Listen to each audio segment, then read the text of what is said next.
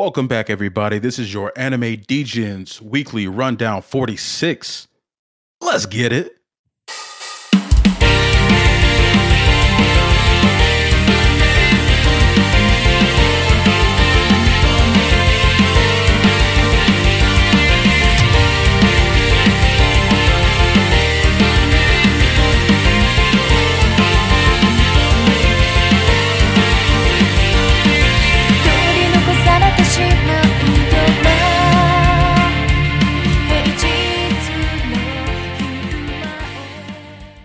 Well, thanks for joining us again, guys. Before we get started here, I'd like to say go rate us all on your favorite podcast platforms. If you have questions for us that you'd like us to talk about, for One Piece, JJK, Rurouni Kenshin, Frere and Undead Unluck, just let us know. Maybe we'll include it in the episode. But for now, Dan, I heard you went on a ski trip this weekend. Yeah. I went and rode some snowboards. It was a good time. Excellent. Okay, he's not a skier. He's a snowboarder. Yeah, I'm. My legs are very sore right now.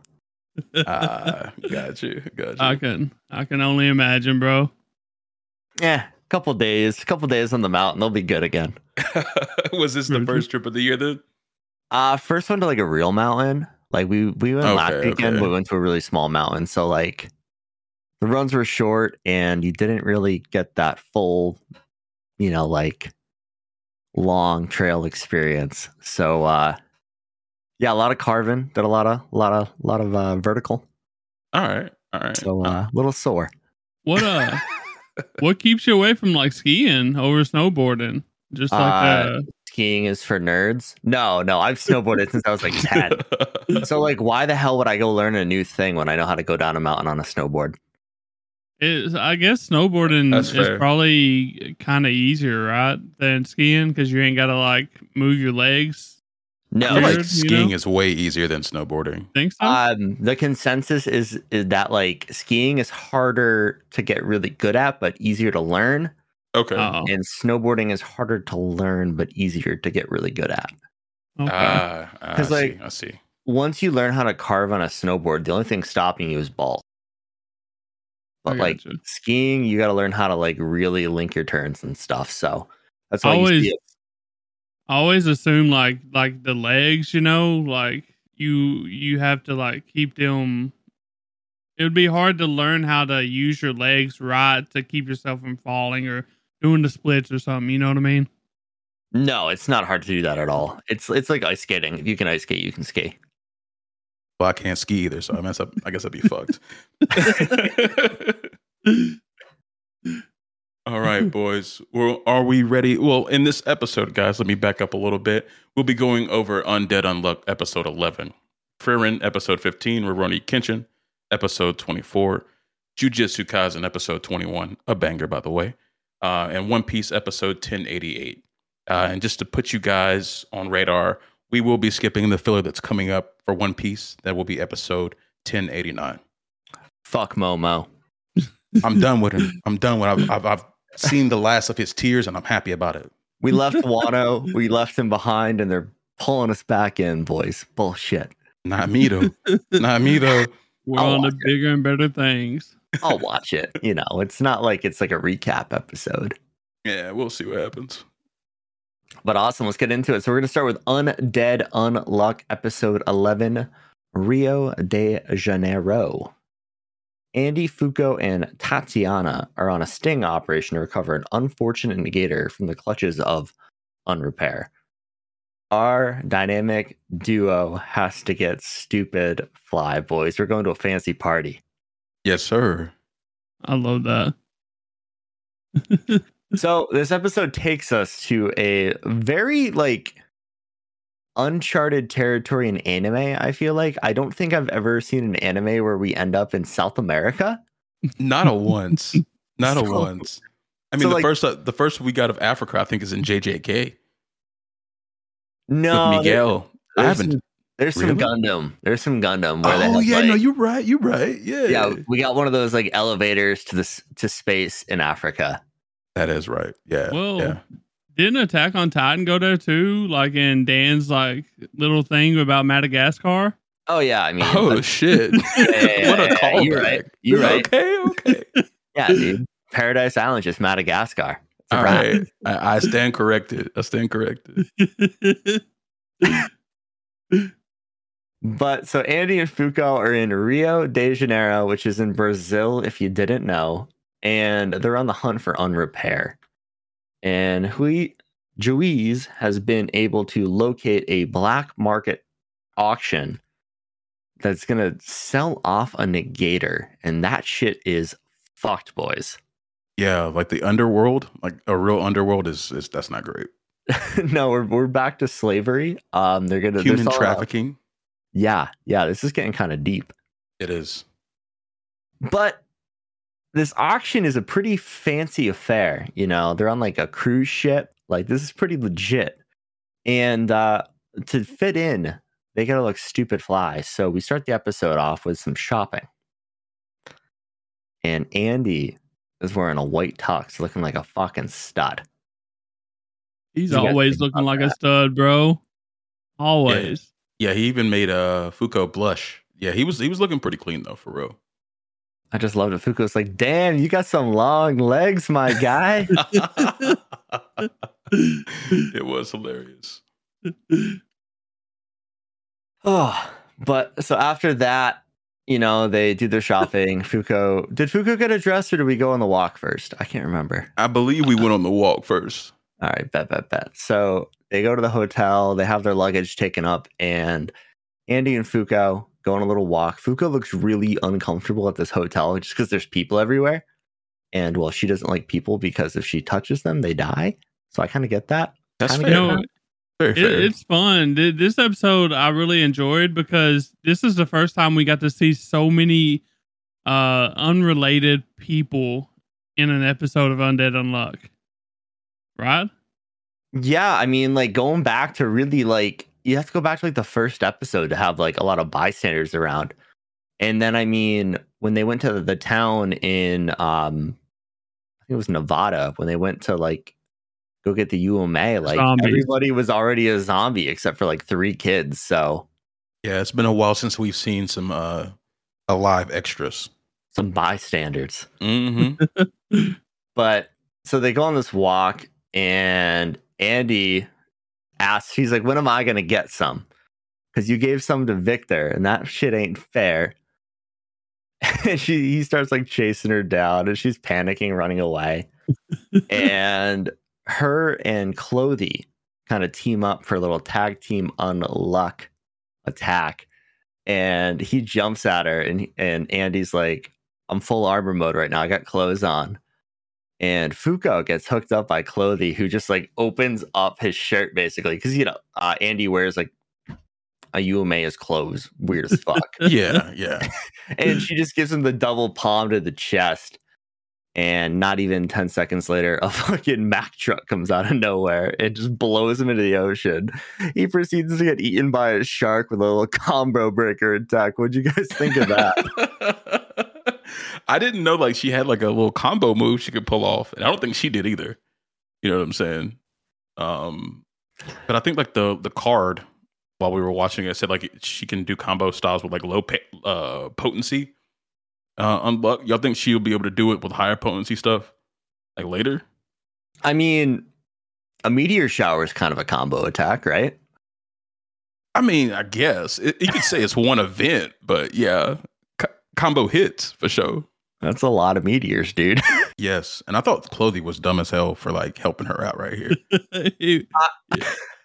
Go for it. Yeah, he said, am I gonna get hurt too? And I'm like, bro, you that stupid? No shit, you are, bro. You're on his body. I was cracking up. And then Fuko was like, oh, I got to apologize to Clothy. I'll buy him some yarn. And it just showed like the tie sucking down yarn. I was like, what the fuck are we watching right now, dude? It was getting mad weird there for a second. It's like ramen, bro. Yeah, and I didn't think Andy was asking for a kiss when he says, when am I gonna get some? No, I thought he was asking for a little something. Yeah, me too, man. He just wants some action, bro. That's it. Just a little bit, apparently. Can't blame him. Can't blame him. But so after the shark attack and truck attack, and I mean truck coon, shark coon, everybody was here with some fisticuffs. Andy's kind of lying on the beach with no legs, no pants, no problem, just taking in the waves. And it gets a little deep here, and he's kind of talking about how he doesn't know who he or Victor is, and he says that he might not even be the original. Like, he has no memory of his childhood, things like that. And I mean, I'm hoping Andy's the original. I don't know, though. Like, I think Victor should be the original. That makes way more sense. But I'm hoping so? it's Andy. Well, yeah. I mean, Victor's like full power mode, you know? And like Andy seems like it's like a split personality thing. He's kind of like suppressing his inner literal god, you know? Oh, okay. Well, I was thinking the opposite. Maybe Andy like kind of protected his psyche while he's being trained as a military person, and Victor came out instead. But either way, I hope Andy's the real person.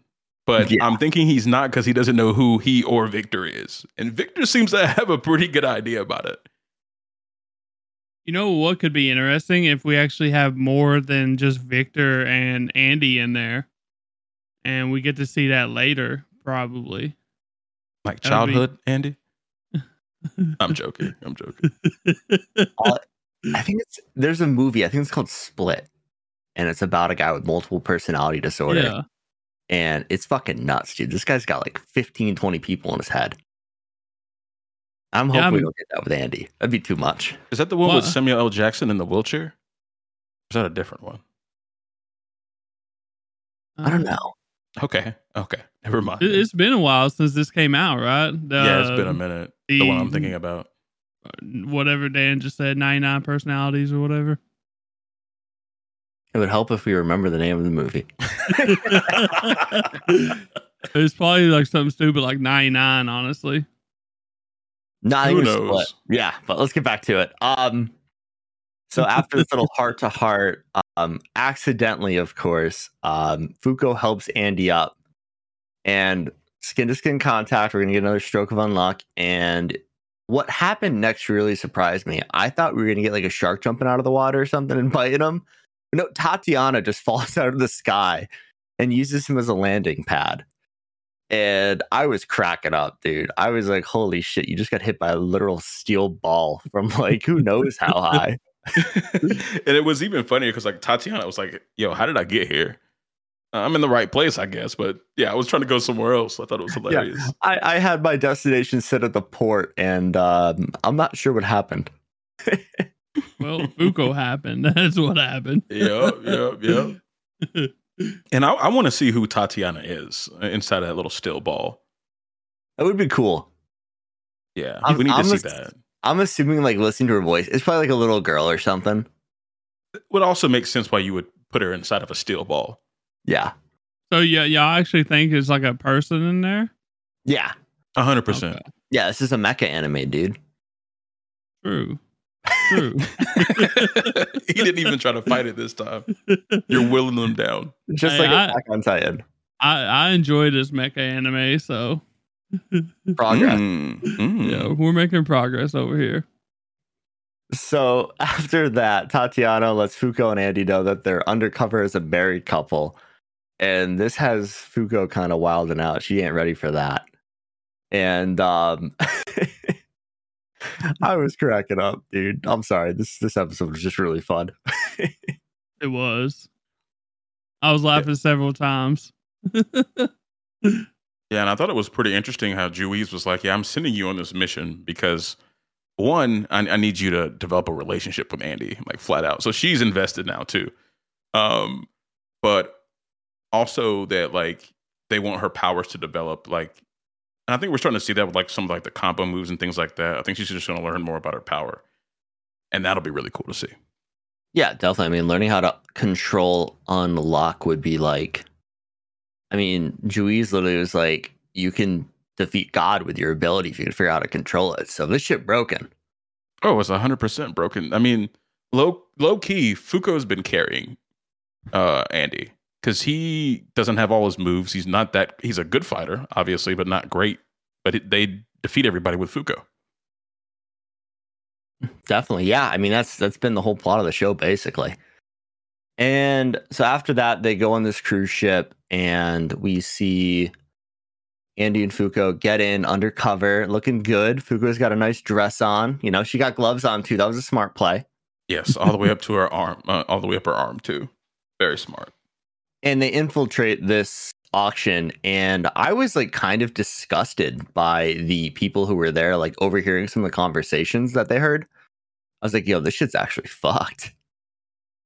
Yeah, and I liked it how Andy stepped in because he knew that Fuko was hearing the same shit, and he's like, it'll be okay. Just don't let it get to you. Remember who you are. So I thought that was a pretty cool scene from Andy stepping in, taking charge. Yeah, definitely. I mean, kind of keep her grounded. And one thing I overheard, they were talking about like a UMA or a negator or something. They're like, oh yeah, I'm gonna eat them. And I'm like, what the fuck? That shit was wild. I didn't know how hard they were gonna like lean into like this underground auction type thing, and them saying that they're gonna eat a person. It was a negator too. It wasn't a UMA, it was a negator. And they had eaten negators before because they were talking about how it tastes. Disgusting. Weird as hell. Yeah. Eating people, dude. So was they one to eat the negator or whatever that was on sale at the auction? They was gonna buy it and eat it. Is that what they was talking about? You think? Yeah. No. Well, so they said that they hadn't found a good use for one they bought in the past, so they were gonna eat it. Oh. And I was like, damn. Interesting. Okay. Be useful or get eaten is wild. Yeah, fucking nuts. And, after that, Andy kind of finds a more quiet place for them to go sit down and talk. And they're kind of talking about, the choices negators have on how to live their lives. And, Andy brings up 3 choices, which is what he thought they had: acceptance of leading their life, despair and choosing death, and doubling down on a life of crime. But he realized that there was a 4th one, and that was joining the Union and trying to kill God. So that's a lofty goal. That's a lofty goal, yeah. I mean, and they also got into, so they were saying that they overheard that negators were easier to find nowadays, which is weird, but they went into it a little bit, and it's after the unification of language that didn't affect negators. So there's all these random people who are just speaking ununderstood tongues because they're speaking their native language because they weren't affected by this rule change. Oh, that sucks, man. See, I didn't even think about that. Yeah, they said that in the show, and I didn't really understand what they was talking about. But what you just said, like, makes me understand that they're the only ones that didn't like convert to English, and that makes so much more sense now. Yeah, I was wondering why they were speaking different languages, but yeah, the fact that they weren't affected, and I wonder why too. That seems odd. From what I understand, the rule changes just don't affect negators. Okay. Oh, all right. Simple Sounds enough good to me. Yeah. Simple enough, right? So the episode ends, and we finally see Unrepair, and he's walking with a total baddie. And they go up on the deck of the ship, and there's 2 security guards basically saying, like, you guys need to go back to the party. And he's like, bro, I just want to show my girl the stars. Like, come on, I'm trying to riz her up right here. And the security guard pulls a gun on Unrepair. And it was really interesting because I can't remember her name, but he asked his date, who was like part of his group, like, am I going to die here? And she had like a fortune teller ball. So we're about to get some really weird shit with this girl. But she's like, am I going to die? And she's like, yeah, you're going to get shot in the head. And Unrepair goes demon mode and just slices these 2 guys' throats up with a scalpel. And they can't stop the bleeding and they die. And 2 more people. One was named Rip and the other had a Chinese name that I cannot pronounce. I could not read it. I want to talk about like the 2 guards that got like KIA'd. And not only like was the bleeding not stopping, they couldn't even go to like put pressure on their necks. And I thought that was an interesting thing to include. I thought it would just Unrepair would, make you keep bleeding. But I think he can actually stop you from helping yourself or from people helping you when you're hurt too. I mean, that would follow the rule of you can't repair yourself. So Yeah, terrifying. but like in any way, that's very, very scary. I mean, what if it was actually the woman that he was with that didn't let them try to raise their hands up? Maybe. Yeah, it could be. I don't. We don't really know what her power is, other than like fortune telling. I don't know what she's negating there, though. But even like with the fortune telling, it was wrong, you know. And I think they say the two people that came up also said that she's been wrong in the past tellings too. So True. it just makes me wonder if that's like some kind of gag or like some kind of like, I don't know, bullshit that she's doing, but she's actually something else. You know what I mean? Maybe. And she could even not be a negator. You know, she could just be like some babe. Some evil babe. or very analytical.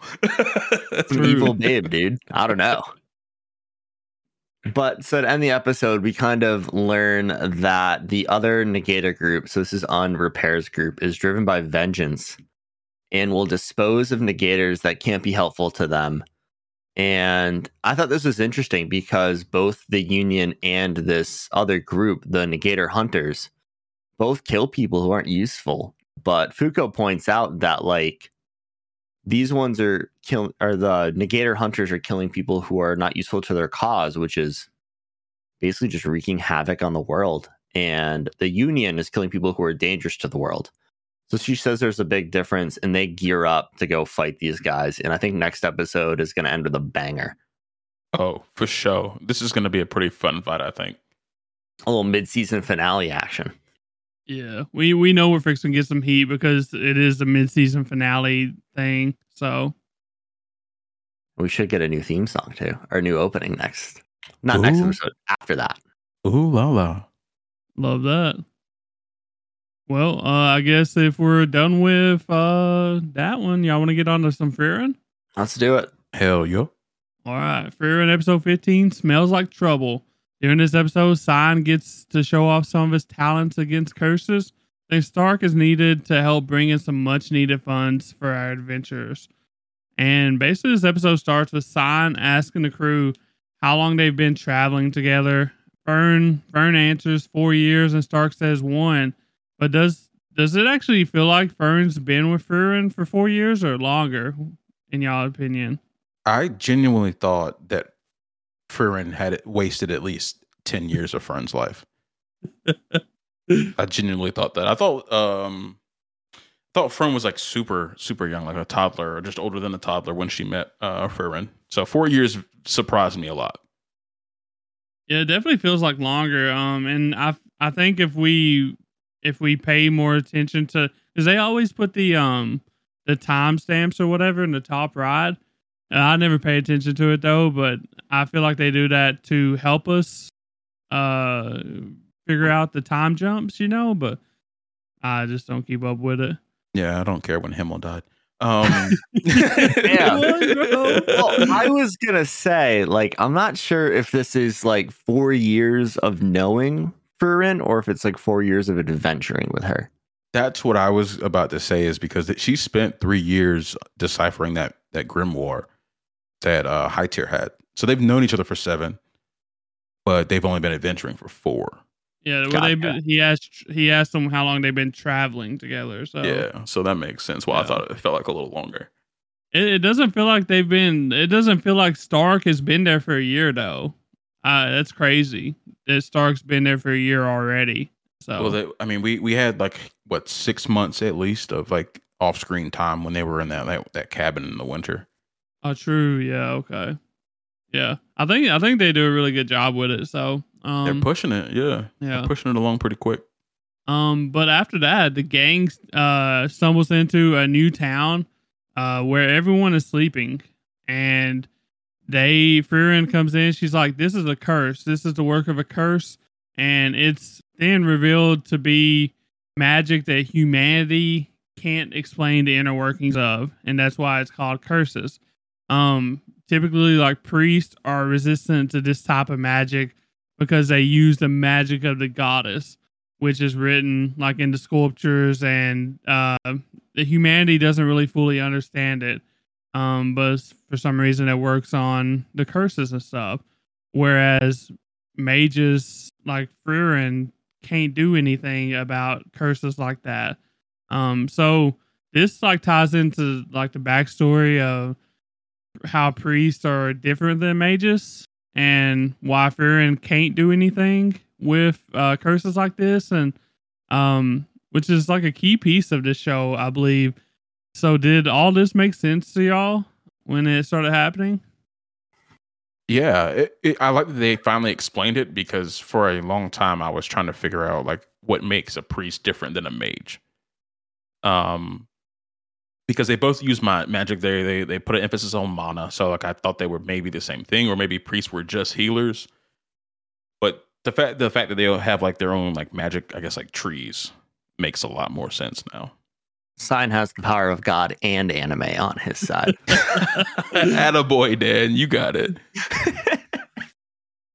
Yeah, what I really like about this type of scene right here is that even though Frieren is like OP, like this kind of shows that she can't do everything by herself. Still, she still needs other people to help her, just like she needs like a frontliner to give her time to do her work on some things, and like she needs a priest to cover her ass in these situations. And so I really like that this is the way the show is kind of nerfing her. It feels like. Does that check out for y'all? Yeah, I mean, I wouldn't say nerfing. I don't feel like that's the right word, but like when you play like if you play Dungeons and Dragons, I mean, this is basically just like a D&D anime almost, where you have a party and you're trying to like make it through the quest. Like everybody has their specialty and you can't be good at everything. So like I don't want to say it's nerfing her, but it's just forming a well-rounded party, you know? Yeah, I mean, it's just it's like categorizing her. And like a couple episodes ago, like I was wondering like why she couldn't do what Sign does as far as magic goes, and the fact we know she's not religious, so that makes perfect sense why she doesn't know any of these spells, because she's not reading the Bible or whatever they read over there, the Bible of the goddess. Excuse me. Yeah. And frankly, if Frieren could do all this on her own, like it'd be a really fun anime to watch. Just like her, just like rolling through villages and rolling over armies and shit. That'd be badass. It'd be fun. Yeah, it would be fun to watch. Yeah, but not as heartfelt. Yeah, it would be fun to see that. But the curses, the curse that's going on in this village, all take over. It takes over all the party one by one eventually, and they end up falling asleep. And Sign ends up having to fight the monster alone. And it kind of looks like something out of Hell's Paradise, honestly. That's what I thought as soon as I seen it. Yo, it did look like it was a giant flower monster. It was a little less grotesque than what we've seen in Hell's Paradise. But for sure. It was like a Hell's Paradise light, like for toddlers. there was no like orgies of like flower monsters going on. E for everybody rated Hell's Paradise. Yes. Yeah. And then so Frieren before she went to sleep, she told him, wake her up when he goes to fight. And so, and he, we all know they only had 5 seconds to wake her up, 5 seconds for her to be awake after she gets woken up. So he decides that it's time to wake her up, because he can't possibly defeat this monster by itself. And it seemed like this part of the episode was to kind of prove us that Sign had a purpose in the group. Did the anime do a good job at proving this to us? And if so, how do you think? I don't want to say it was to prove he had a purpose, because, I mean, again, like kind of like everybody in the party has their strengths. And I think Sign does have good like attack capabilities with his magic, but this monster or this flower Hell's Paradise looking monster thingy could like repel magic. So you had to be very, very powerful. And I really liked how he kind of like went with the flashback here, where he was talking about what, when he was a kid, he was kind of like studying under Heiter almost. And, he told her about Freeren and was like, I just trusted her. I could trust her. Like, and after kind of going back to that, Sign realized that, like, okay, I need to trust her. If Hyder could, why can't I? And woke her up, and Freeren just went fucking ham, dude. Yes. 2 seconds, maybe, before she killed it. But to get back to your question, Tyler, like I definitely think this anime has been doing a good job of like immediately telling us what this character's purpose is in the group. We got that with Fern. We understand her dream and what she wants to do. And then like the first or second episode with Stark, we saw him slay that dragon and how powerful he was. And then you get the same thing here with Sign. I think they're doing a good job of like just outlining right off the bat what these people are good at. That way we can kind of move quickly through the story. Like they've gotten a lot done in what is this, 11 episodes?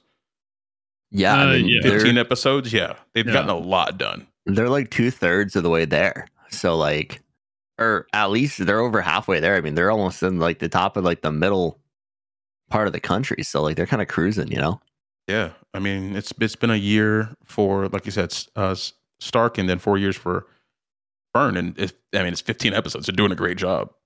Look at One Piece.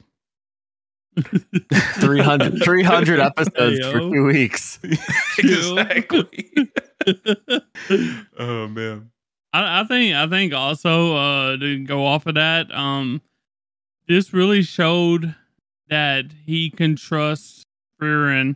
Like it showed his complete trust in Frieren, and this, he's not been with him very long, so that means a lot. I feel like for us to see that he does completely trust Frieren and enough to make a very dangerous move like that, as well as being able to handle himself, because we know that he probably would have been able to take care of it himself if it wasn't for the fact of reflecting the magic. So yeah, he was trying to get anybody hurt, and he's like, you know what, I'm gonna trust the 1,000-year-old elf on this one. That was pretty cool. Yeah. It was a cool moment.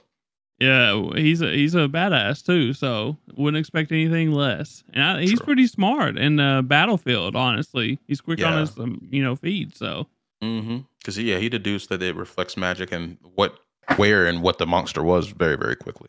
So very impressive by him. But then the gang, after they defeated the monster, everybody woke up, all that good stuff. The gang traveled to Vorag. And Fern lets Frieren know that they're nearly out of funds. I think Bass was talking about money at some point in time, was you not? During our watches? Yeah, it was a few weeks ago at this point. Yeah. I think it may have been like 5 or 6 episodes, but I just didn't feel like money had tied too much into how they were getting around, because they need to buy things and food. So I'm glad they finally brought it up. Yeah. Yeah. I remember you saying something about it, so it was interesting to actually see them bring it up, and this is actually an issue now, all of a sudden, because they have 0 funds now. I think they had 20 whatever. They had 4 bronze coins. Yeah, so yeah, they were down to their last meals there. Okay. If everyone's like, "What's that?" So I just got a spitball here. Do you guys think there's a bank in this world? Some sort of, you some would sort think of bank. so. So Frieren is like over 1,000 years old, and I'm assuming they probably have interest at the bank, so she should be rolling in money. Retirement plan go crazy. Dude, she should be loaded. I'm sure they don't give the elves great rates though, because they live so long. It's like that episode of Futurama where Fry has 93 cents in his bank account in the year 1999, and he's like a billionaire in the future. Oh yeah, that is right.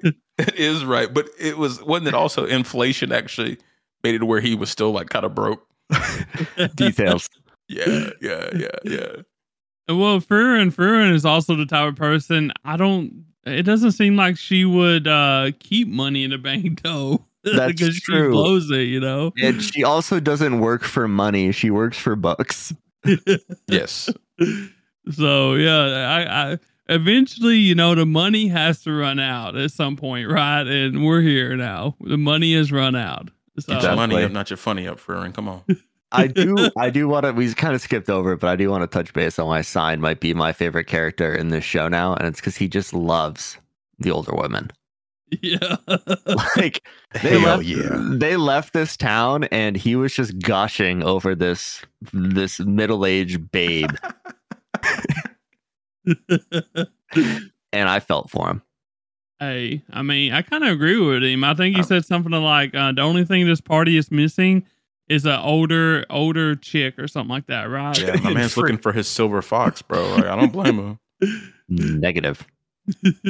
She better have some money too, based on what they need right now. Sugar mama. Yeah, let's go.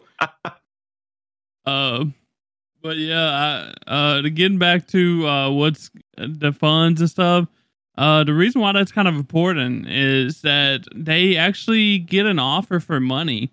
They meet a lord of a village, I guess. And he wants Stark to take his son's place, as a stand-in, to be like his fake son, to keep the morale high in the city. That way they can rebuild the city from a battle, I believe, or something to happen. Yeah, it was like a large scale war that they're fighting. Yeah. And so at this time of the story, did you actually think Stark could actually be a reliable stand-in for a prince, given the way his personality is?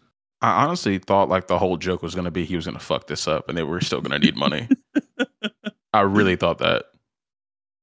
Bro is just too goofy. Dude, I just love how dejected he looked during all this training. Like, I have never seen such a sad looking anime character walk. Like, he couldn't even like hold himself up straight. His arms were just dangling in front of him and he's just like swinging around while he walks. Looks like a freaking zombie. It was so fun. Yeah, no, he looks like an engineer during finals week in college. It was depressing looking. I've been there. It is not fun. Yeah, I did that twice. I was like, never again. I'm going to finance. Yeah, and it's also revealed that Lord Odin's family, Odin's family, was originally from the same region as Stark. And did we like how they tied in the reason that they look so similar to each other, Stark and his son?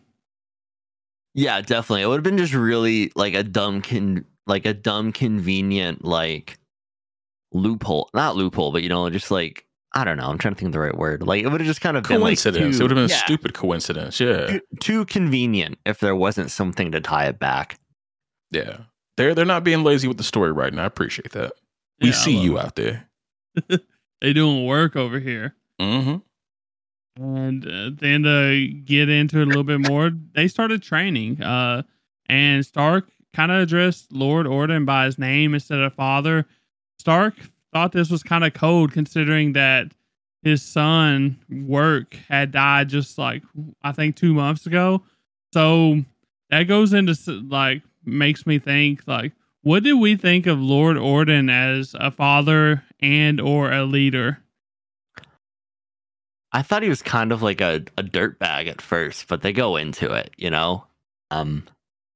just like kind of fucked up. Like, if your son dies in battle, you throw a banging funeral and you let people know that he was a brave warrior. You don't hide that. That's just weird. True.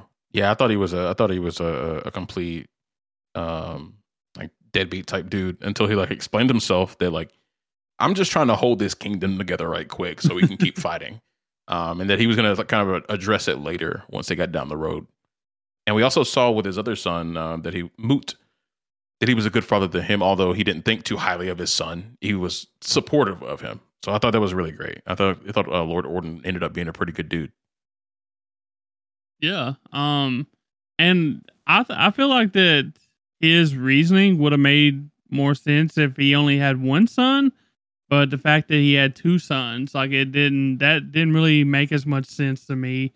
His reasoning, just the people knows that you have a second son. So like, why not just like mourn your son and maybe make him a martyr or something, and like a symbol of,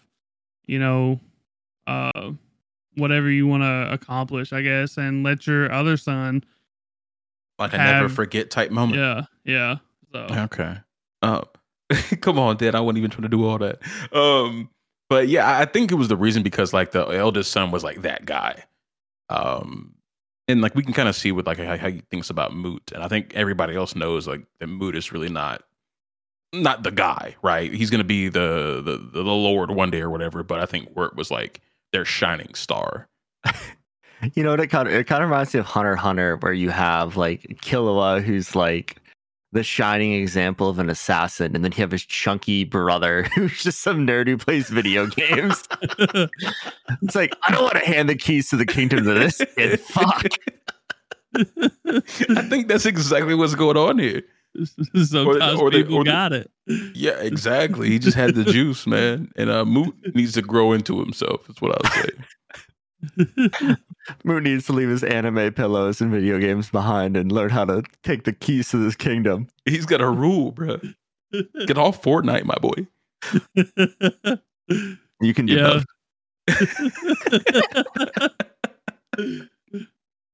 But speaking of Moot, Stark asked him what he actually thinks about Moot, because we see him training and stuff. And do you think he asked him about Moot? Well, why do you think he asked him about him, and did his answer kind of surprise you? I definitely think he asked him about Moot because Lord Orden like was saying, okay, this guy kind of sucks at swordplay and he's not really progressing. He was thinking he was going to be an asshole like Stark's dad was to him. Yeah. So he was kind of like trying to test him and see what he would say. And I think he was expecting a terrible answer, and he got actually a really good one. It was pretty much, he sucks, but I still try and I still love him and I support him. We're going to work this thing out. So that was a good moment. And that was one of the other moments that made me turn around on Lord Orden. Yeah.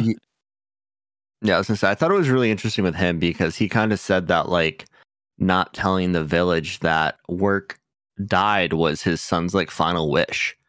So I really want to know what the fuck was going through Work's head with this whole thing. He must have really not liked his brother. He was like, don't even tell him I'm dead, Pops. Like, we can't. This guy, you seen him out there? He ain't shit. Like, I mean, the dude can crank 90s, but can he lead a village? Well, I mean, his flicks are incredible, sir. His father seems to think that someday he will be able to lead the village better than him, or something like that. You killed me, Dan. Talking about some crank 90s. Dumb as hell. I love how we went from this kid just sucking at swordplay to being a nerd who plays Fortnite. I mean, you never know, bro. All right, guys, the bullshit hour is Thursday. Oh, boo. Okay. Oh. Well, we're going to get on to the most important scene of this episode, I feel like, or one of the most important scenes of this episode. You could tell they actually like put a lot of time into it. We actually get to see Fern and Stark at the dance, the soiree. I don't know if I said that right. I'm not French or whatever the hell it is. Soiree is right. Yeah, you got it. Good job. But yeah. So, what was y'all's thoughts on like the dance, like this whole like scene? They put a lot of money in that hoe. Yeah, it was well animated.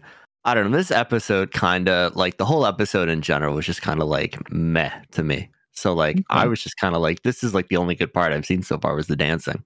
Yeah, I mean, Lord Orden was like my favorite part of the whole. Really, the whole episode. Like, yeah, I love a good father type in an anime, man. That's my guy. I just wish his name was a little easier to say because I keep wanting to say Lord Odin. I did. Like, I can't tell you how many times I typed that shit into this guy. I'm like, wait. But I have a question for you guys. Have you guys done any like swing dancing or ballroom dancing before? No, I ain't done any kind of dancing before. What about you, Dan? I feel like Dan can swing a little bit. I've done a little ballroom, I see you. You know, I had a friend in college who was like a professional dancer in New York City before going to college, so she showed me some moves. Okay, I was about to say you swinging girls around, but you was getting swung around. I feel. No, I'll swing a girl around. It's just not very coordinated. I see. You know, some fun facts about this scene. How much they actually wanted to make it realistic. They actually got a dance school to help helped them with this using like motion capturing and stuff to get us as close as possible, like the footwork and all that stuff as the real thing. They also used like recordings of the people that was in the orchestra to make sure the fingers and the movements, the body movements actually was as close as possible to the real thing too. They wanted to go all out on it. So I thought that was fun. Yeah, I thought that was a really fun fact. So that is so extra. That's extra, dude. Yeah, but I feel like this was a very important scene for me personally. Like it's probably one of my favorite scenes of the whole Frieren. So, but that's just me. Okay, so okay, yeah, I didn't know they went that hard on it. I could tell they spent some money, but I didn't know exactly why or how. Yeah. Okay. And that's one of the reasons why I really like this show. They not only do they go hard on like the fights and stuff like that, they go hard on like the little moments like this, that it's supposed to mean a little something. They put money and time into that too. So it's really crazy. So it is nuts. It is. But then at the end of the episode, we actually learned that Orden is looking to have Stark as a replacement to Wirt. So basically, fill in for the rest of his life, I guess. Stark declines, obviously, and states that he has to go back to his master someday and apologizing for leaving in anger. So Stark fucked up, man. 100%, bro. You could have went out with an envoy. What are you doing? You got handed the keys to the kingdom, brother. Literally. This is yours. You see, I'm like giving you like fucking 2 years worth of food, worth of money for like a night, and like this could be yours every day, brother. And you're just like, nah, I gotta go be a brave warrior. Fuck that shit, dude. Go live the easy life. Yeah, he fucked up for real. He's in the hero party though. Like he can be a hero. He can have his statues everywhere, bro. Dude, or he could be the freaking prince and one day lord. Dude, Hero Party V2 not nearly as cool as Hero Party V1. Like not even close. Not even close. But it's cooler than the lord of some no-name bullshit village. It has a name. It's Vorig, dude. I mean, what do we the Lord of Vorig? That's not the whole world. Well, you could be heroes. It's enough for him. I guarantee you, it's enough for Stark. Obviously not. What did Eisen? What did his master Eisen do after they became like the hero party? Like he went and like lived in some shack in the woods. He trained his apprentice Stark. Bro, you could have an army. I don't need an apprentice. A whole army, bro. I could be dressed to the nines every day, going to soirees. Like, I'm in. Yeah. Sorry for your peace. I would have ducked out as soon as he said that. You know why he left though? Because Fern wasn't staying with him. She could have came back. Tell Honey to come back. Yeah, what you talking about? I would be interested to see if like we see like how we started with like the end of the first hero party. I would be interested to see if after the story of the Beyond Journey's end is over, like if we see them like 50 years in the future. Because like if I was Stark, I'd be going back to this village after. At least like I have some distant family here. Some clout too. Some serious clout. Yeah, just be like, oh yeah, I'm work. Yeah, I was just on an adventure to save the world. No big deal, ladies. Come here. Pull up. Hey, yo, sorry, Ferd. I got a whole village of honeys now. Bye. Damn, okay. And this is why I don't write anime. Yo. Well, it'd be a banger, though. I guess if we're done with Frieren, I guess we could move on to Kenshin, I guess. Let's do it. So we got Rurouni Kenshin, episode 24, our finale for this season, titled Meiji 11, May 14th. So episode 24, what like we said, is the season finale of Rurouni Kenshin remake. So we're done with the swordplay for this season, but the writers and the studio still managed to make this very exciting for us, or to me at least. And we know what's coming.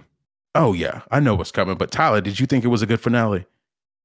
I thought so. I mean, I hated that. I hated that it shows, Kenshin obviously parting ways with the Kamiya Kashin dojo and Kairu and all of them. But Mm-hmm. I mean, other than that, like it seems like we might get some like maybe more unhinged fights next season is what it's going off of, possibly. I'm not sure.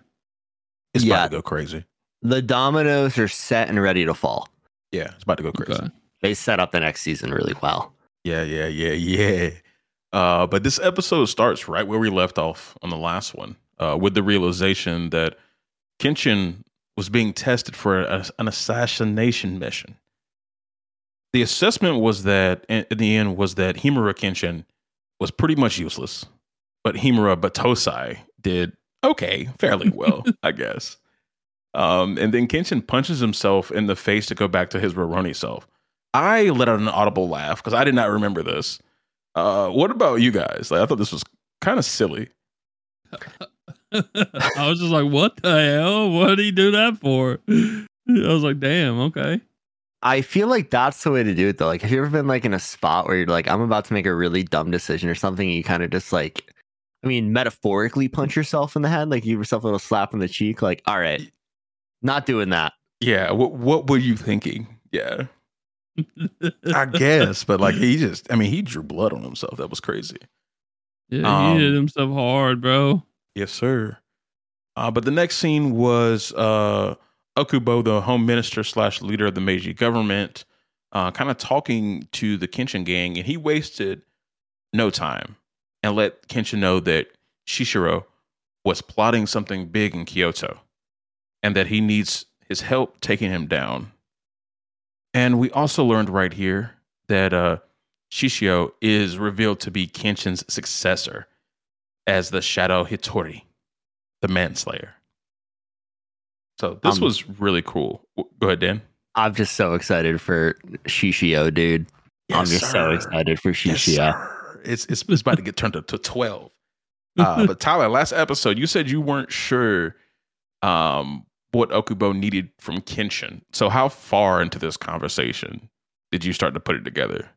I feel like I made the connections as soon as they said the name and Kenshin confirmed that who it was or whatever. Because when somebody starts off by saying just the name and then the other person realizes that the name is dangerous, then you automatically assume that, especially if they're coming to talk about that name to a former killer, like I said, you automatically assume that the goal is to get rid of whoever that name is. So yeah, somebody have to kill somebody. Yeah. I feel that. And I mean, what better person to kill a manslayer than the previous manslayer? So like V1. Yeah. They also revealed that they had once tried to kill Shishio and thought they did. They kind of ganged him, killed him, covered his body in oil, and lit him on fire. But apparently they didn't bury him because he's walking around today. I thought that was nuts. They missed a step there, huh? They did. They should have buried him after they set him on fire. Yeah. Maybe like 10 feet deep. 6 feet might not be enough for this guy. No, give him an extra 4. And then here's 2 more. Make it 12. Yeah. But I thought Okubo made some good arguments about like why they needed him. One being that like he could take over half of Japan with the army he had. Did he persuade you guys? Like at that point, would you have gone, or would you have heard more of what Team Kenshin had to say? No. You wouldn't have gone?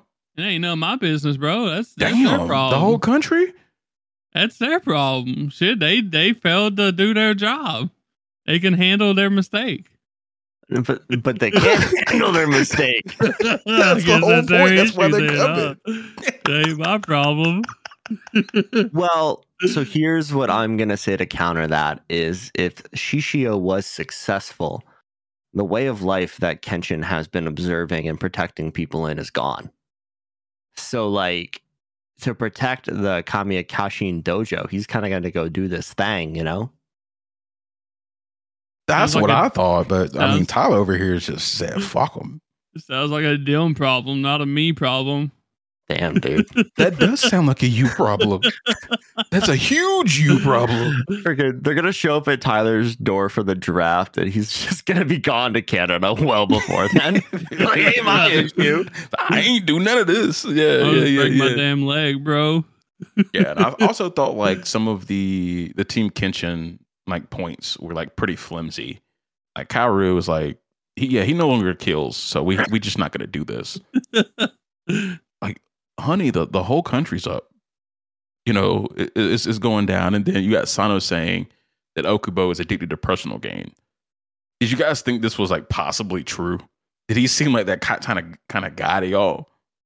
Yeah, I can definitely get that vibe. Okay. Like, I mean, hey man, you're a politician. That's what you do. That's true. But at the same time, like destroying the way of life that they fought so hard as imperialists to gain. Like, I think he's got greater motives here than just becoming like, you know, the new emperor or whatever, right? When he was already the number one spot though. That's what was weird to me. But I thought Yahiko had the best reason. And he was saying that like they could turn on Kenshin just like they're turning on Shishio. So like what was stopping them from doing that when he finished the job? He didn't say that entirely, but he kind of hinted at that. And I thought that was like the best point that they made overall. I mean, good luck, bro. You see what Kenshin can do with the back of a blade. Imagine what he can do with the front of one. Ooh. Yeah. Ooh. Yeah, they might have issues, but they also sent Jine to go assassinate him. So that tells you a lot about how smart they are. But after that whole scene with Okubo trying to convince Team Kenshin, mainly Kenshin, to fight this fight, we go back to Saito, and he ends up killing Arundo and Shibumi, our bad politician, and the other assassin he was quote unquote working with. And he pretty much called them trash individuals and said, you can own it, you know, and when Shibumi says, I'll pay you, just go away. He says one of the hardest bars we've gotten so far in Kenshin. You can own a dog with food. You can own a man with money, but nobody can own the wolves of Mibu. Shit was guys. That shit was guys. So from the time we met Saito to now, like Tyler, have your feelings about him changed? Like, what are your thoughts about him?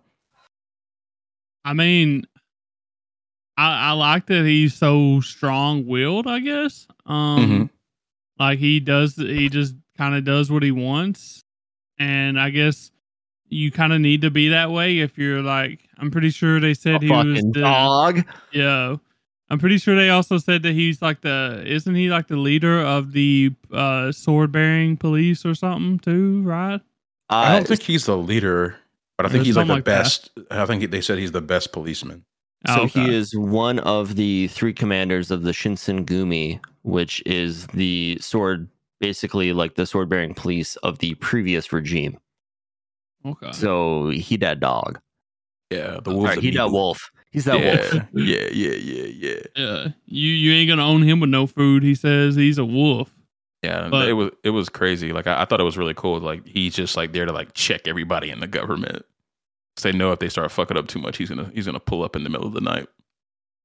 But like, it's crazy to think that like you've got this guy who is this strong. Like, why can't he take down Shishio? You know, like that's a good point, bro. That's a good point. Well, I feel like even he knows that he is no match for a true, Batosai. You know what I mean? And he was just trying to figure out if Kenshin still had it in him to be a true Batosai. And that's kind of where he went. Like he said, the Batosai part of him was all right. I think he said, not good, but not bad. Just all right. Bad decent. You got to think too, though, like back in the day, he was on pretty much level ground with like Kenshin. So I don't know. I think he's got some moves. Yeah, but you would also think he would like try to volunteer or something like that for the position if you think he could mess with Shishio. That's true. Yeah. So next we skip to the day of the 14th of May. And that's the day that Okubo and Kenshin are set to meet. And Kenshin will give his final decision. However, we have an assassination that takes place, and Okubo is killed by the comrades of Shishiro. And here we get a quick flashback to Okubo's final conversation saying that he needs to develop Japan over the next 10 years. It's part of a 30-year process. So the country can come reborn and people can be exactly what they want to be, and there's more freedom. So this is the economic development part, and where people become more free over the next 10 years. And after this, we see Kenshin kind of just thinking to himself that the times are starting to flow again. And what exactly do you guys think he meant by the times are flowing? Because time's always flowing. That line really, I don't know. Like, I can kind of think like, like society is starting to progress kind of towards that greater world that the imperialists wanted where everyone could be equal. Is the only thing I can think of, Okay. Yeah, I wasn't too sure. Like, my best crack at it was like maybe he sees like things are in flux again and things can go one way or the other. But that's the best that I had on that one. Yeah, that's true too. Yeah, I think that's kind of where I'm leaning at too. I think this is a very I guess teeter-tottering like area right now where it could, like you say, go either way. And I think he realizes that with this death, and Shishio on the loose apparently is really bad. So very bad. Yeah. Oh yeah. Shishiro's that guy. And Okubo, I mean, and everybody knows it. Like, he's like the best leader that they have, like the most righteous person. And the swordsman police guy even says like they're just going to keep chipping away, or his assistant says they're going to just keep chipping away at the Meiji government until he could just come out in the open and fight them head on. So this is pretty important assassination. But yeah, we're at a flux right now, heads or tails. But so the final scene in this episode, Kenshin ends up saying goodbye to Kaoru, and he's also realized deep down that like he's still a manslayer. He says he's still that crazy guy deep down inside. I thought it was interesting. And Kenshin also doesn't want to rope everyone at the dojo into this dangerous mission. It was a very heartfelt moment right there. But I wasn't sure if Kenshin was completely 100% right in this moment. Like, what did you guys think about calling himself a manslayer and deciding to leave everybody behind in this moment? Yeah, I mean, I definitely understand where he's coming from. We've seen it multiple times now where he goes into like Hitokiri mode and gets them eyes, Yes, sir. And Kaoru has luckily been able to help get him out of that mindset or that alter ego, I guess. But like, he's not sure if she's going to be able to do that in the future. And like you said, he doesn't want to rope them into this because once he snaps, he's going to be badass. Yes. I'm going to love it. Oh, me too. I'm here for it. That's what we're here for, right? But yeah, I think it would have behooved him to like take maybe Sano along or something like that. But leaving the whole gang, I don't know if I agree with that. Yeah, I think that he's kind of wrong for it. I mean, we all knew it was going to happen eventually, that he was going to, feel bad for always bringing, his, new friends, family, whatever you want to call them, into his situations or whatever. But thing is like, I feel like they could have a choice in it. Like, if you ask them what they want, like, what do they want? Like, knowing all that's on the table, what do they want him to do? Like, he's making a choice for them. You know what I mean? And I don't think that's necessarily right. Like, if they're willing to stick with him, even though it's dangerous, then that's their choice. You know what I mean? So. Yeah, that's true. I'm gonna play devil's advocate on that one. A few of them have gotten kidnapped and caught and held ransom the first half of the series, and like I think that could be a big hindrance to him in a way. I think that was part of why I was thinking maybe just Sano, because he can kind of hold his own up to a certain level, but maybe they're even beyond that at this point. Don't know. Somebody got to stay there to help protect the Kairu and them, because it ain't gonna have Kenshin anymore, but people still gonna come after him. Shit, you got Well- Yahiko. That's a dog right there. Well, I was gonna say the only reason they were getting roped up in all this shit is because Kenshin was there. So like, That's true. I don't know. Yeah, but even after he leaves, like there's still gonna be rumors going around that this is where he was, so. Fair enough. And guys, I hope you guys both caught it, but the post-credit scenes with Shishiro, there was also some future dialogue in the background while he got his little cameo on. This got me so hyped. I don't know about y'all, but I'm so ready for the second half of this reanimated series. It's gonna be guys. Big gas. Yes, sir. And anybody that's listening knows what's coming up. I know you guys are excited too. So drop some comments. Let me know what you're excited for. Shishio. Shishio. Okay. Excited for Shishio. He Pretty much. looks like a bad some gun, you know what I mean? Nah, he really does. Makoto. So, really quickly here, thoughts on season 1, some ratings? I thought it was pretty good. Being as I only watched a couple episodes of the OG stuff, thought it was really, really good. It feels like there was quite. I'm not sure if this is true, but looking back, it seems like I remember there being like a lot of reaction shots. Do y'all think that there was a lot of reaction shots In the remake? Yeah. Yeah. Kairu had a lot of reaction shots. Oh, They there were was having one episode. They But were even hamming his up the fighting, reaction shots. Like in between fightings, we got a lot of panning, like reaction shots of faces and stuff like that too.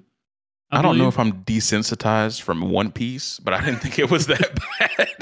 Yeah, I was gonna say, like, compared to the show we're gonna talk about in a little bit, Yeah. it was great in that sense. I'm not saying they were definitely hamming it up the last maybe 4 or 5 episodes with the reaction shots. Yeah. Especially with Kairu just saying Kenshin. Yeah. Like it was last episode when she said it like 8 times in one episode. And maybe like 10 minutes. It was nuts. I think that one is just sticking at the forefront of your mind because I don't remember it being that bad besides that one episode. Okay. Yeah, I think they were hamming it up a little bit in the last few episodes.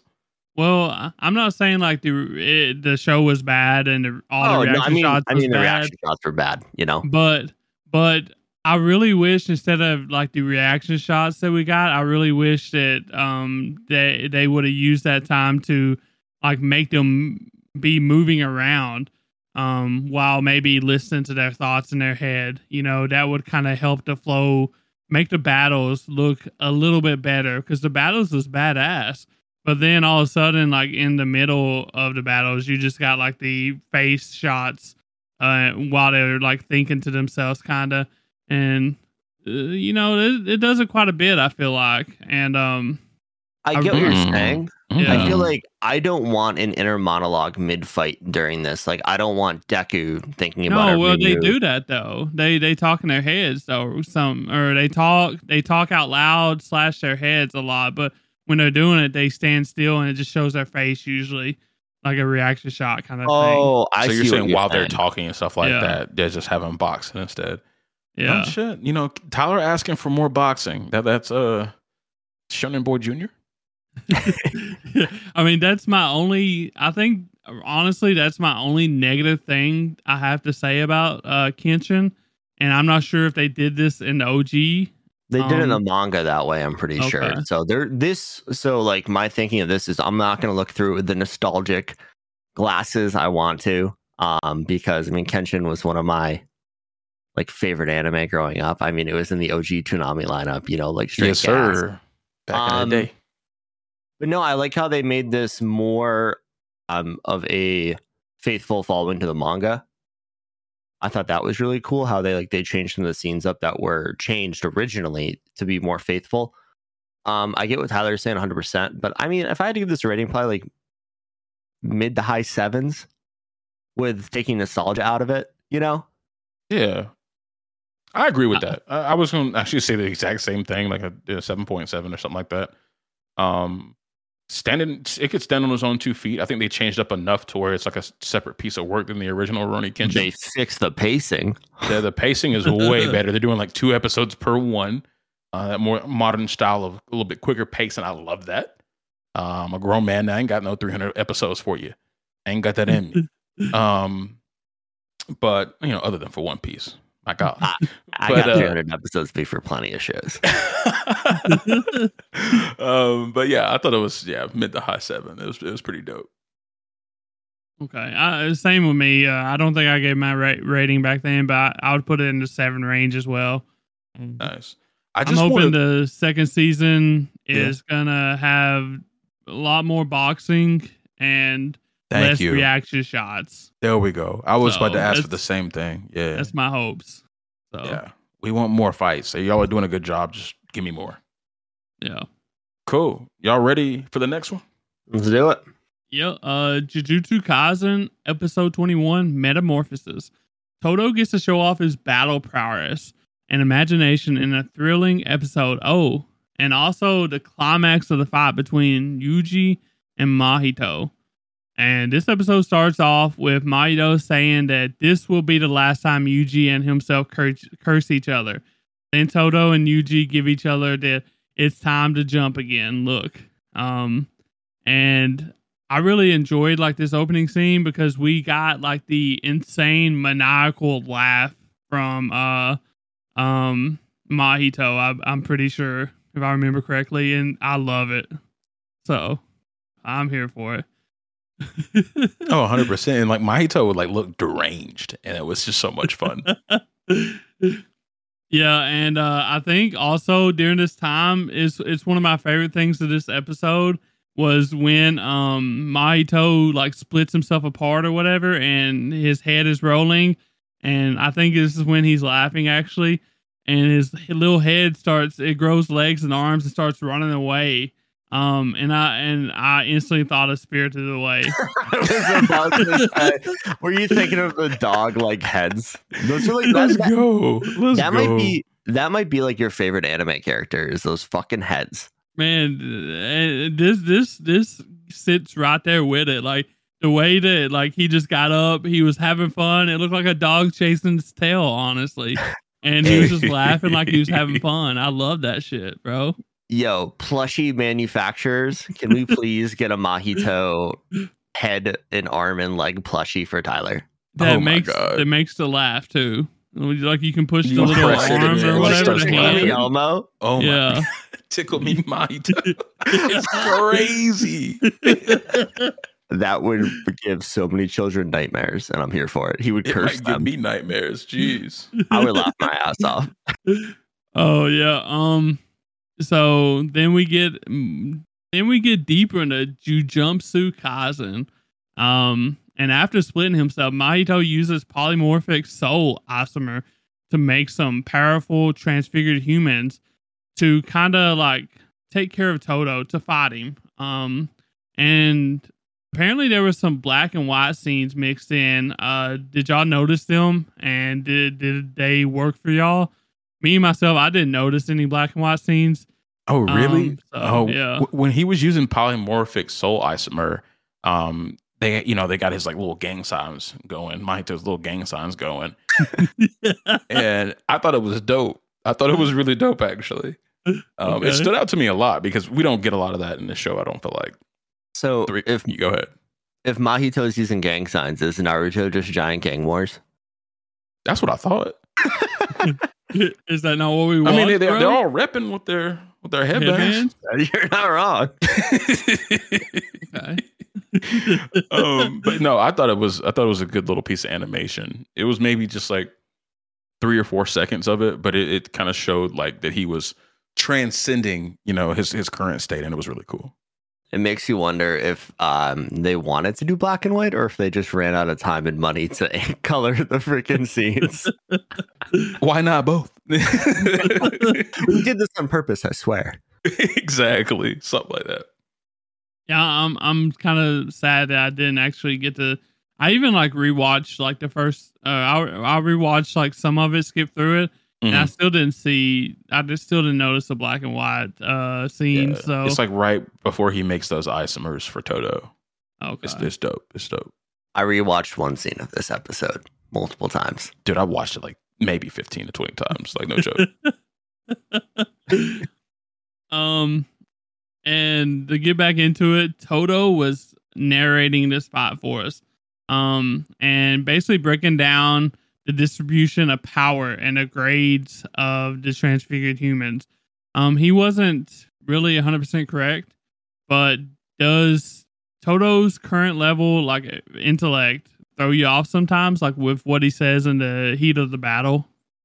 No, I don't think it really throws me off. I mean, Toto is like the cream of the crop of the next generation of jujutsu sorcerers. So like I can't like it doesn't surprise me at all. I mean, like he is that guy.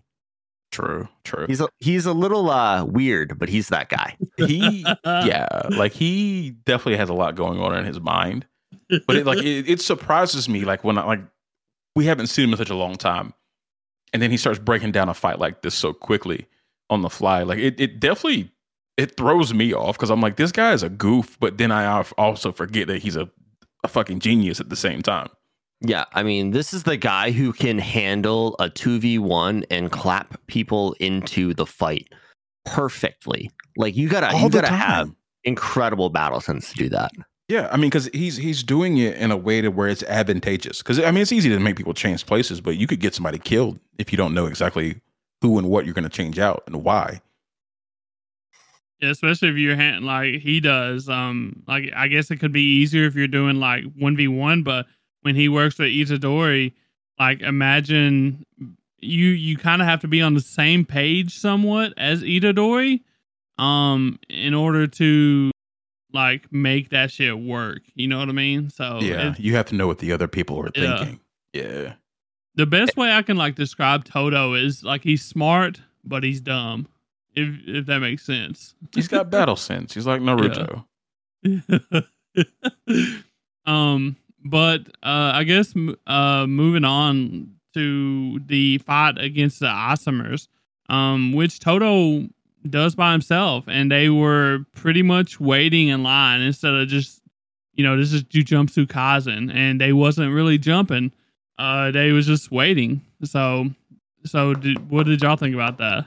Honestly, round of applause to the Isomers. Somebody's got some integrity in this show, and I did not expect it to be the transfigured humans. Yeah, I did not think Mahito's Hellspawn would have any respect for the game of war, Yeah. They let them run the ones. It was awesome. Maybe they're just not smart enough, Yeah, I mean, I was really surprised that they were just glass cannons, like all offense, no defense. Like that kind of threw me off. I figured that Mahito would be smarter to make the humans at least a little durable, or the transfigured humans a little durable. Yeah, I think he was just like severely underestimating Toto, though.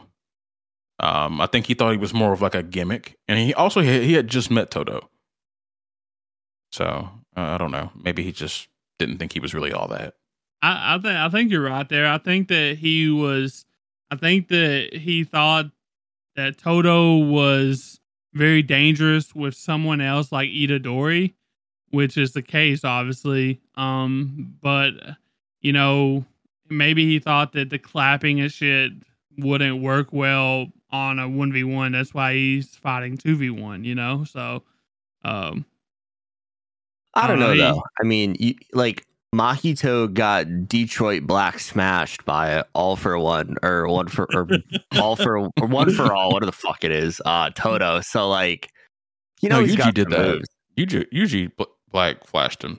No, he did too at the legs with a kick. Oh, yeah. That is right. Yeah.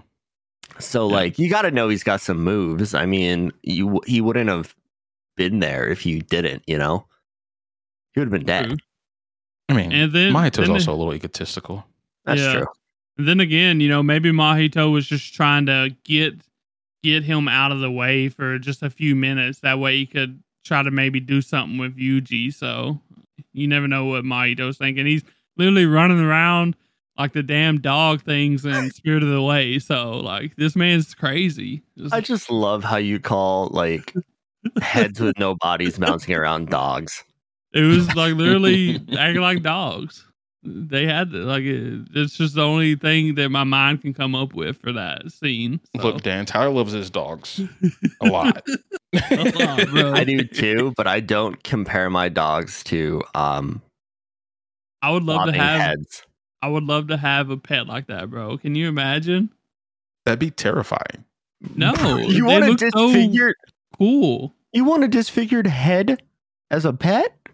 I mean, if they act like that, yeah, Bro. it's cool. First, Next you're talking question. About, yeah. Don't make me go on this rant about. Last episode, you were talking about if you like somebody, you got to kill them, and now you're talking about floating heads. Well, No way. This man's been wilding. I've been watching too much JJK. Yeah, My you've been- toes finally Clearly. getting to me. Clearly.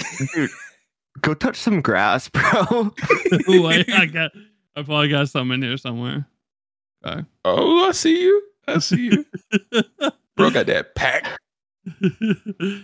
But I guess getting into the next thing, we go to Mahito's domain, and he did a 0.2 second domain expansion because this was the only way to I guess kind of get a hit on Toto with Yuji and together so good. And do y'all understand how this worked, considering he said that he would have to touch Sukuna and when he expanded his domain? I'm a little unclear on this myself, because I think like the idea is like he's going to do it so quickly that Sukuna is not going to have time to react. What was y'all's opinion? I'm just not sure how he got past Sukuna. So my theory here is that Sukuna just loves seeing Yuji in despair.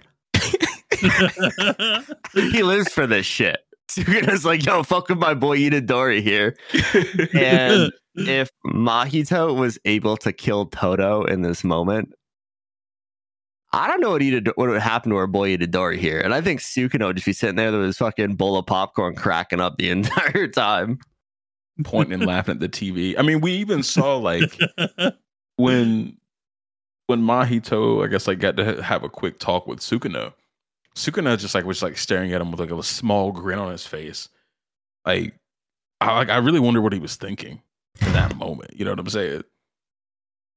You think he's gonna get cooked? Like I just think he was like slightly amused by all this. Yeah, I think they kind of went into like the he was able to combine his domain expansion and his technique activation into one. Y'all remember seeing hearing him talk about that, and apparently that's usually a 2-step process, but he just combined it into 1 step, which made it possible. Which was possible because he was in his awakened state, which then made it possible to do the 0.2 second domain. So that's how I think all that worked, is basically what I got out of it. But so that allowed him to have his domain up for 0.2 seconds, which gave him enough time to see Sukuna and talk shit to him. And then right before Sukuna had time to react to his shit talk, and he was able to pull out. That's what I think happened. I mean, I'm thinking now, and it might be that Sukuna knows that Mahito is about to get his ass wig kicked. pushed back. Yeah. Yeah. And he might be chuckling, going, bro, just wait till what my body does to you coming up. I've been in here for a while and this man's cooking right now. You might be in trouble. I just can't believe that Mahito like used that 0.2 second to talk shit to Sukuna. He's like, I'm gonna kill your boy Itadori before you have time to even switch places, bro, and you ain't gonna be able to do shit about it. And then he's like, peace, I'm out of here. I did think it was really interesting that Mahito is like, oh, I learned this from a certain somebody. Yeah. And it's Gojo. So I was like, he's kind of learning on the fly right now. Yeah, I mean, he's a very young curse. Like, what is he, like 4 months old or something like that? I mean, when I you're think he's working only a few with months old. fake ghetto like that, I mean, you have to be top of the line, right? True. But I guess while he was in there, I think, like I said, Mahito was kind of shit talking, and he asked, "Did I pass this time?" And we all said Sukuna was kind of staring at him with like a grin. And do y'all have any thoughts on like what else he was thinking besides he knew that Itadori was just gonna beat his ass or something? I think that was it. I think that was pretty much it. Or he was just like, slightly amused about what was going on. Well, then we get into the after effects of the domain expansion, and Toto has his hand cut off. That way he can't clap anymore. And then we get to see his locket falls, and we get to see what's inside of his locket. It's got 2 pictures. It's got obviously his besto friendo, Itadori, in one side. Brother! Yeah, brother. Besto friendo. And then it's got I think Takeda-chan, right? She's an idol, I believe. Hell yeah. And then it goes crazy. I guess Idol song starts playing, one of their songs probably, and we enter Toto's imagination. Now hold on, let's call it the name of the song right quick. Hold on. Takeda-chan, Climax Jumping. Okay. It fits what the hell was happening. That was so much fun, boys. This was my favorite scene of the season. Like, we had some really good fights. But this, whenever I got to pause something to like sit there and laugh for a couple of minutes, like, you win. Like, this is as good as it's gonna get. Like, they've peaked. Dude, I was in straight disbelief. And I was like, nah, what's going on here? And like, I watched this. I watched this like 5 times. I was like, what the fuck? I had to too. Don't worry. I was confused if him and his idol girlfriend crush thing was like actually hitting these hits on Mahito, or if this was, I know it said imagination in top left corner, but still it looked like they was beating the shit out of Mahito. So nah, bro, kind of confused. That was domain expansion 2.0, baby. It was phenomenal. The song's called Climax Jumping, and it says Toto's imagination in it. I'm like, yes, this is what I want. That was besto friendo domain expansion. Yes. Dude, I just love that they brought like the running gag from season 1 with him having to go watch her on TV every day full circle in this fight. Like, I was like, no fucking way. I love this shit, bro. Yeah. And I really like how they ended the like imagination scene with him and Takeda like shaking hands, but in reality he was actually like going to slap Mahito's hand in order to clap Itadori in. That was like brilliant, honestly, I thought. Yeah, no, this was 12 out of 10 for me. Felt like I was watching some Sailor Moon shit, honestly. Pretty much. Yeah. But then we get into Mahito's metamorphosis, instant spirit body of distorted killing, menacing new look, and power up. Yuji starts getting boxed up, then realizes he'll have to use a Black Flash to beat Mahito. Something that no sorcerer has ever been able to do on command. And I just want to ask, did y'all see Yuji's cut on his face? Yeah, I mean, bro couldn't even close his mouth anymore. Like, no, his shit was stinking. Dry ass mouth, boy. Dude, that was gnarly. Like, he had like the Two-Face thing going on, like our boy Nanami did. Like, he was just missing half his freaking like mouth. It was gross, man. It was gross. I had never seen anything like that in anime where somebody's missing part of their cheek. I swear for a minute there, I'm pretty sure instead of Itadori's voice actor, I'm pretty sure that they got Nanami's voice actor to do this voice line of him talking. Like, it sounded so close. Really? I think it was Itadori's voice actor, but I think they just had him being fucking menacing.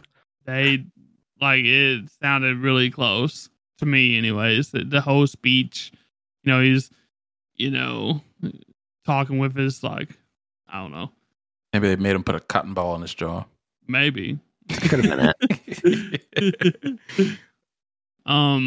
But Toto goes to fake a switch while yelling, "Arms are just decorations. The act of applause is an acclamation of the soul."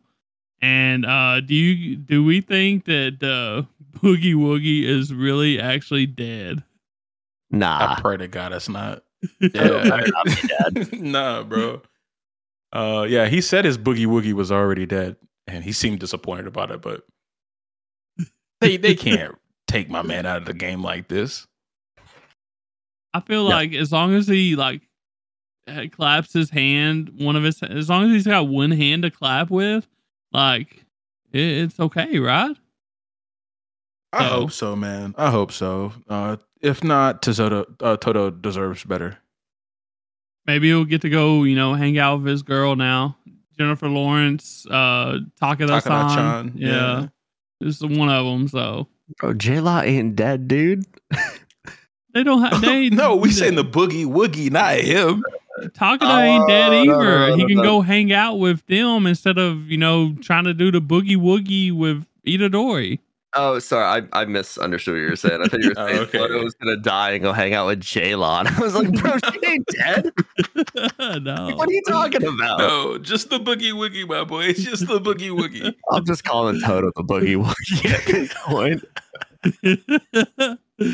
And Yuji, we get into the next thing. Yuji pretty much tells Mahito, no matter if he is reborn, changes his name, his appearance, it doesn't matter. He's going to kill him again and again, and that he no longer needs a meaning. And then we get in. Go ahead. I was gonna say this shit was so cold. It was. Yeah, bro snapped straight up. Fuck yes. He's like, I don't care if I'm a cog in a wheel. I'm coming for you, dog. I don't even care if it means anything anymore. You gonna die. Loved it. Killing my friends. Then we get into a really interesting scene. It switches to a winter forest and it shows Yuji as a black wolf and Mahito with white bunnies all around him. I'm not sure if they ever show him as an actual bunny. It shows him running with the bunnies. Do they? Not sure. Do y'all like what they tried to do here? Do you think Yuji is changed for good or what? I absolutely loved this scene. Seeing Yuji become the hunter and making him a wolf was so fucking badass. It was sick, yeah. And just so you do know, Tyler, they did turn Mahito into a bunny. I don't know if they turned Yuji into a wolf, but yeah. Yeah, I thought watched this on Thursday, and I didn't get to this part before we started recording on my rewatch, so I wasn't sure. It's all good. But yeah, no, I thought it was awesome. This was a really, really cool scene. It just came out of nowhere too, right? But yeah, just showing Mahito as a bunny and him crying and throwing dirt at Yuji, puts a rock in one of the dirt clumps. It was phenomenal. This is the kind of death that I wanted to see Mahito die. This is what I'm talking about. 10 times over. Yeah. I mean, they could have gone farther, but this time restraints. This is what he deserves, though. So for sure, I really liked it too. It was a beautiful scene because he deserves it.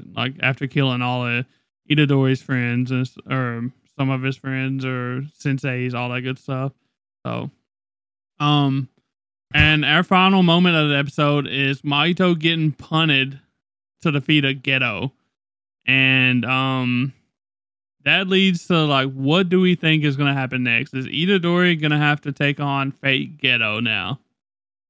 I don't think so. I think Geto succeeded or fake Geto, whatever his name is, succeeded in what he came here to do, and that was to capture Gojo. So I think we're going to get some pretty witty remarks from fake Geto here, and then they're going to pull out, and we're going to get some closure for the season. Yeah, I think they accomplished their goals, like Dan said. Geto's got no reason to fight, and maybe Geto probably wants Sukuna to get the rest of his fingers. So true. Maybe Yuta pulls up, you know? That would be fucking sick. And then we just get left on like a huge cliffhanger. No, I think Shibuya is coming to a close. I don't think they're going to continue on and leave us like in the middle of a fight at the end of the season. I think we're going to get like a jumping point to the next arc, and it's not going to continue, you know? Yeah. We just got 2 more episodes though, so it's something else has to happen other than talking, I feel like. So Yeah, 2 episodes of closeout seems like a little much, but we'll have to see. I mean, not for One Piece. 2 months isn't enough for One Piece. Jeez. Well, speaking of One Piece, you guys want to get to it? Yeah, sure. All right, so next we're going to talk about One Piece episode 1088, Luffy's Dream. Land of Wano is finally behind us, I hope. I guess not with next week's filler episode. And the Straw Hat crew is learning about what's been happening across the world. They're almost ready to spring into the action before cooler heads prevail. So the episode starts with the fine ladies of Amazon Lily thanking Rayleigh for saving them from the Navy siege in Blackbeard. Then we go back to see that Blackbeard had decided to kill Boa because she was too dangerous for him to fight. Luckily, the Dark King Rayleigh pulled up on the scene to broker a little peace treaty between this fight. So Rayleigh during this says that he can't defeat Blackbeard in Blackbeard's current state. So why do you think Blackbeard listened to him and left? Because, you know. Yeah, he doesn't seem like the type to cooperate. The only reason I could think is like it was beneficial for him to do so because he needed his crewmates back. And maybe the only reason he's going to kill Boa was because he didn't trust her to petrify everybody and let him leave. So he's thinking, oh, she's not going to try no stupid shit with the Dark King Rayleigh here. Yeah. That's the only reason I could think, because, yeah, he usually is not cooperative in any way. Yeah, and I mean, Blackbeard did not leave empty-handed either. So during this, Blackbeard kidnaps Kobe, the hero Kobe. Not the little shrimp we know from the beginning of One Piece. Big Kobe. Not the little. man Kobe. And that kind of like makes you wonder, like, what's his bigger plan here with kidnapping Kobe? Because that's going to piss off a certain somebody. Kobe's mentor, Garb. So, like, that sounds like a bad idea. Yo, what if he's trying to kill Garp? So I know Garp gonna probably pull up if they let him. If Akainu, whatever his name is, lets him. Who knows? I don't think it matters if Akainu lets him. Garb does what he wants, I believe. Well, you didn't save Ace, so I'm gonna sit on that one. But yeah, so Kobe got kidnapped, and next we go to the Revolutionary Army commanders worrying about Sabo, because as we learned, Sabo killed King Cobra according to the news, and that's some pretty heavy shit. Like, the Revolutionary Army isn't there to like kill kingdoms and like leaders; it's there to take down the Celestial Dragons. And Dragon says during this whole conversation that if Sabo killed King Cobra, that he won't forgive him. And did you guys have any thoughts as to why Dragon would really care that much about King Cobra? I mean, it hurts. It hurts their reputation if this is true. You know what I mean? Because then instead of trying to take down like the dragons or whatever, like they're doing stuff that they shouldn't be doing, I guess. Killing leaders and all that stuff. So I don't know. Yeah, what was you gonna say, Bass? I was just thinking, like, Dragon said like he wouldn't forgive him no matter what. And that's what really threw me off. Like, it's like, okay, like under any conditions, like he wasn't allowed to do that. And I'm not sure why. It could tarnish their reputation. They could be going against orders, but like, that's your number one guy. Like you wouldn't even listen to why he did it. I thought it was a little odd. So I'm not sure. Yeah, I think there's a deeper personal connection here between Dragon and Cobra. I think it goes deeper than just him being a king of an island, True. And he's also a good ruler. So that could cause some issues there too. Definitely. So after that, we get to see Kuma. And this is like kind of the first time we've seen Kuma in a while. And he's kind of acting a little odd, you know? He like just seems like a whole different person. And it makes you really wonder, like, what did the Celestial Dragons or the government do to him to put him in this state, you know? Yeah, I mean, because he bowed his head. The dragon was like, "As you wish," you know, kind of like he was still like affected by like how they were treating him up in the Holy Land or whatever. It was a little sad to see because you know the Kuma we know he stands up with a straight back, with his chest out. So And his I didn't Bible. like, yeah, and I didn't like seeing him like that. Shit was a little fucked up. Yeah, and like the way I'm thinking about it is that, as we know, Kuma has been heavily altered by the government. I mean, homie shoots fucking laser beams out of his mouth now and shit. Like, all the pacifistas are based on him. And it just makes you wonder if they took that to the next level, you know? I thought they just did that to the pacifists. I didn't think they altered Kuma himself. I thought they based the pacifists off of him. Oh, okay. I thought he was also altered during all that. I didn't think so. Oh, okay. Then maybe they just broke him by making him a slave again. Yeah, he seemed pretty messed up. I didn't like that. Yeah, I mean, to go off that though, like, who would be normal after kind of going to the like being the pet, I guess, of the dragons, right? Yeah, I mean, we saw like he had a bunch of like knives and swords in his back, getting ridden Yeah. around. That was crazy, man. That was like one of the harder things to see in One Piece.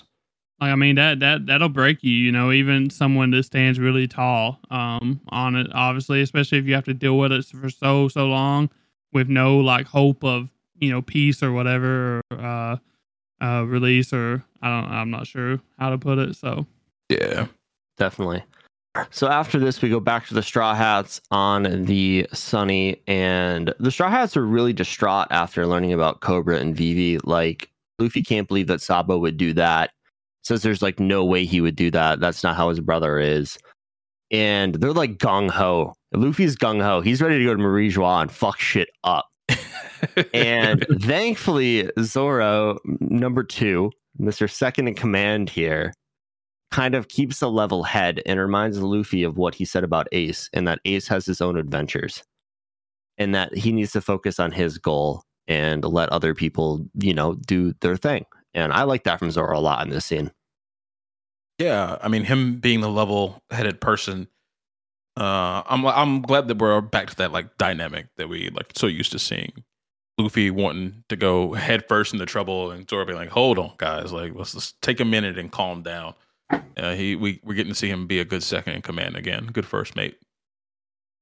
yeah, and I think that this was the right call by Zoro, honestly, because like, yeah, sure, Luffy wants to head into action. He wants to, you know, kick ass and ask questions later, but that would like go into the Holy Lands or whatever just off of a piece of paper would literally be putting all of their lives in danger, and like of their whole fleet or whatever too. Not Off just hearsay. him. Yeah. And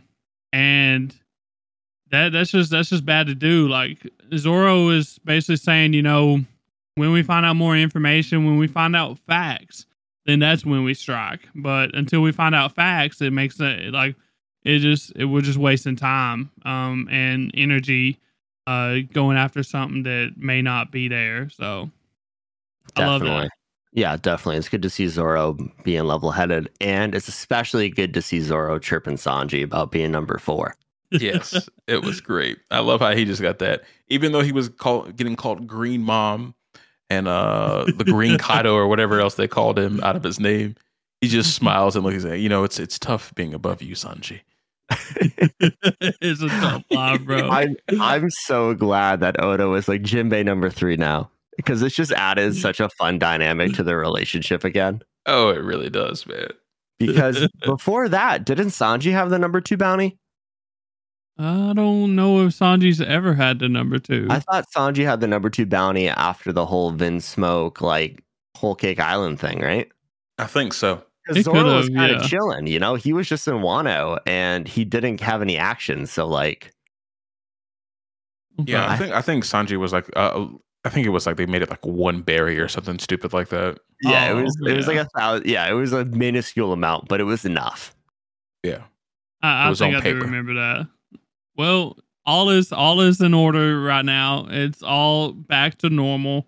You Yep. know, The so. monster trio's got Jinbei in it now. All is good. All is good. Imagine getting subbed out. Damn. Hey man, it's the first son of the sea. That's true though. Former warlord, like former pirate of one of the most notorious fisherman pirate groups ever exist. Like, Yeah, he's been pirating longer than these people have been alive. yeah, man. So going back to the episode, we learn a lot has happened in Wano, or since leaving Wano, or during Wano, I guess. And was there one that really stood out to you guys? I mean, we had Sabo killing King Cobra and apparently kidnapping Vivi. The Cross Guild, the abolishment of the 7 warlords, and the creation of the Seraphim, the cracked out little Oh yeah. demon frickin' pacifistas. Like, a lot's happened, man. Yeah, it has. I think the most interesting to me so far is like Sabo, quote unquote, killing King Cobra and the whole kidnapping situation. I really, really wonder what that's really about. Yeah, that's a very interesting one. But the thing that worries me the most is the seraphims. Because those little things they look like killing machines. And they are And literally killing machines. I mean they're based off of I guess Kuma, right? Is what we've said. Well, no, the Seraphims are based on the 7 warlords. That's why we Oh. saw a little Mihawk and a little Boa. Okay. So they basically replaced the warlords with smaller, faster, stronger versions of them. Yeah, made Luminarian versions of these warlords. Yeah. Which They is can press wild. Blackbeard for some reason. Like, what the fuck? Which is wild. Yeah, man. It's so wild. But I think for me, I think the Cross Guild is the coolest development, though. Not just because one Buggy is the headpiece of it all, but I mean, you have 3 of the quote unquote strongest pirates coming together and forming a union essentially with this organization. But it's not that; it's the fact that they're putting bounties on Marines and basically flipping the table on how the world has been run for who knows how long. Yeah, I think that one's going to have the biggest impact for sure. Yeah, because that's a game changer. Yeah, I mean, you have pirates turning into bounty hunters at this point, like going after Marines, and like they're not giving away, like, it's not like, oh, here's a fucking cookie if you catch this, you know, commander of the Marines. It's like substantial amounts of money. So like, I think that's going to flip this world upside down. And hell, Blackbeard's got Kobe right now. Yeah. Get that cash, my boy. But I think for the overall world building and story, though, I think I'm going to have to agree with Bass, though, that the whole King Cobra thing is going to have immense ramifications. And I'm not going to spoil anything because they go into the manga already. But all right. All right. Appreciate you. It's so hard to talk about this show, dude. Especially with some of these like major things like that's going on right now. So yeah, especially the King Cobra and stuff. So yeah, I mean, they're setting up like the next year's worth of manga in like 4 episodes. So like we got a lot going on. Okay. And then after that, you know, we get into a flashback of Ace, Luffy, and Sabo as kids again. And I really like the way they did this. Instead of just showing a flashback and like reusing the scenes, they made it like film grainy and like made it really feel like a flashback. Did you guys like that? I'm indifferent. I don't have any feelings, negative or positive. I don't think about it. So I like it better than like the whole huey thing that they were doing, like the cloudy edges of the screen and stuff like that. I like the film grain instead of that. Okay, because it still keeps it pretty clean instead of you're looking like through a cloud.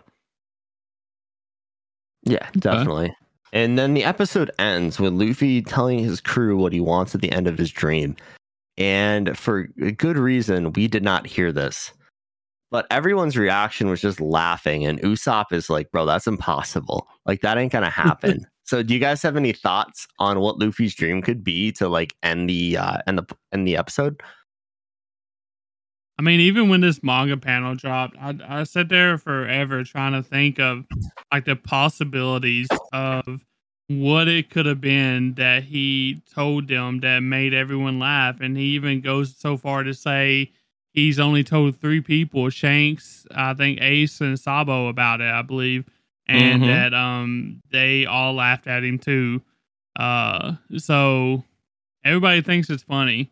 And this is about what he's gonna do at the end of his, I guess, journey, I guess, right? Yeah. So I'm not sure. I'm not sure either. Like, what could be so ridiculous that people either just laugh or say it's impossible?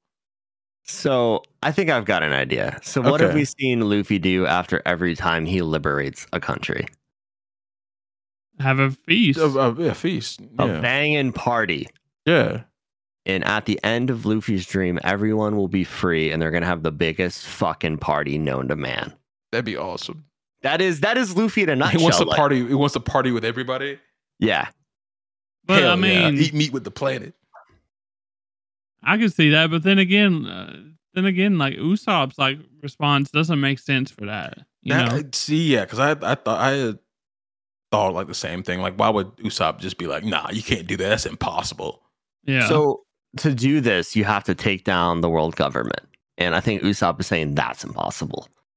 Okay, like the implications of how to do it, I guess, is kind of impossible. Maybe. If Usopp is still saying shit like that's impossible, he needs to get up off the ship.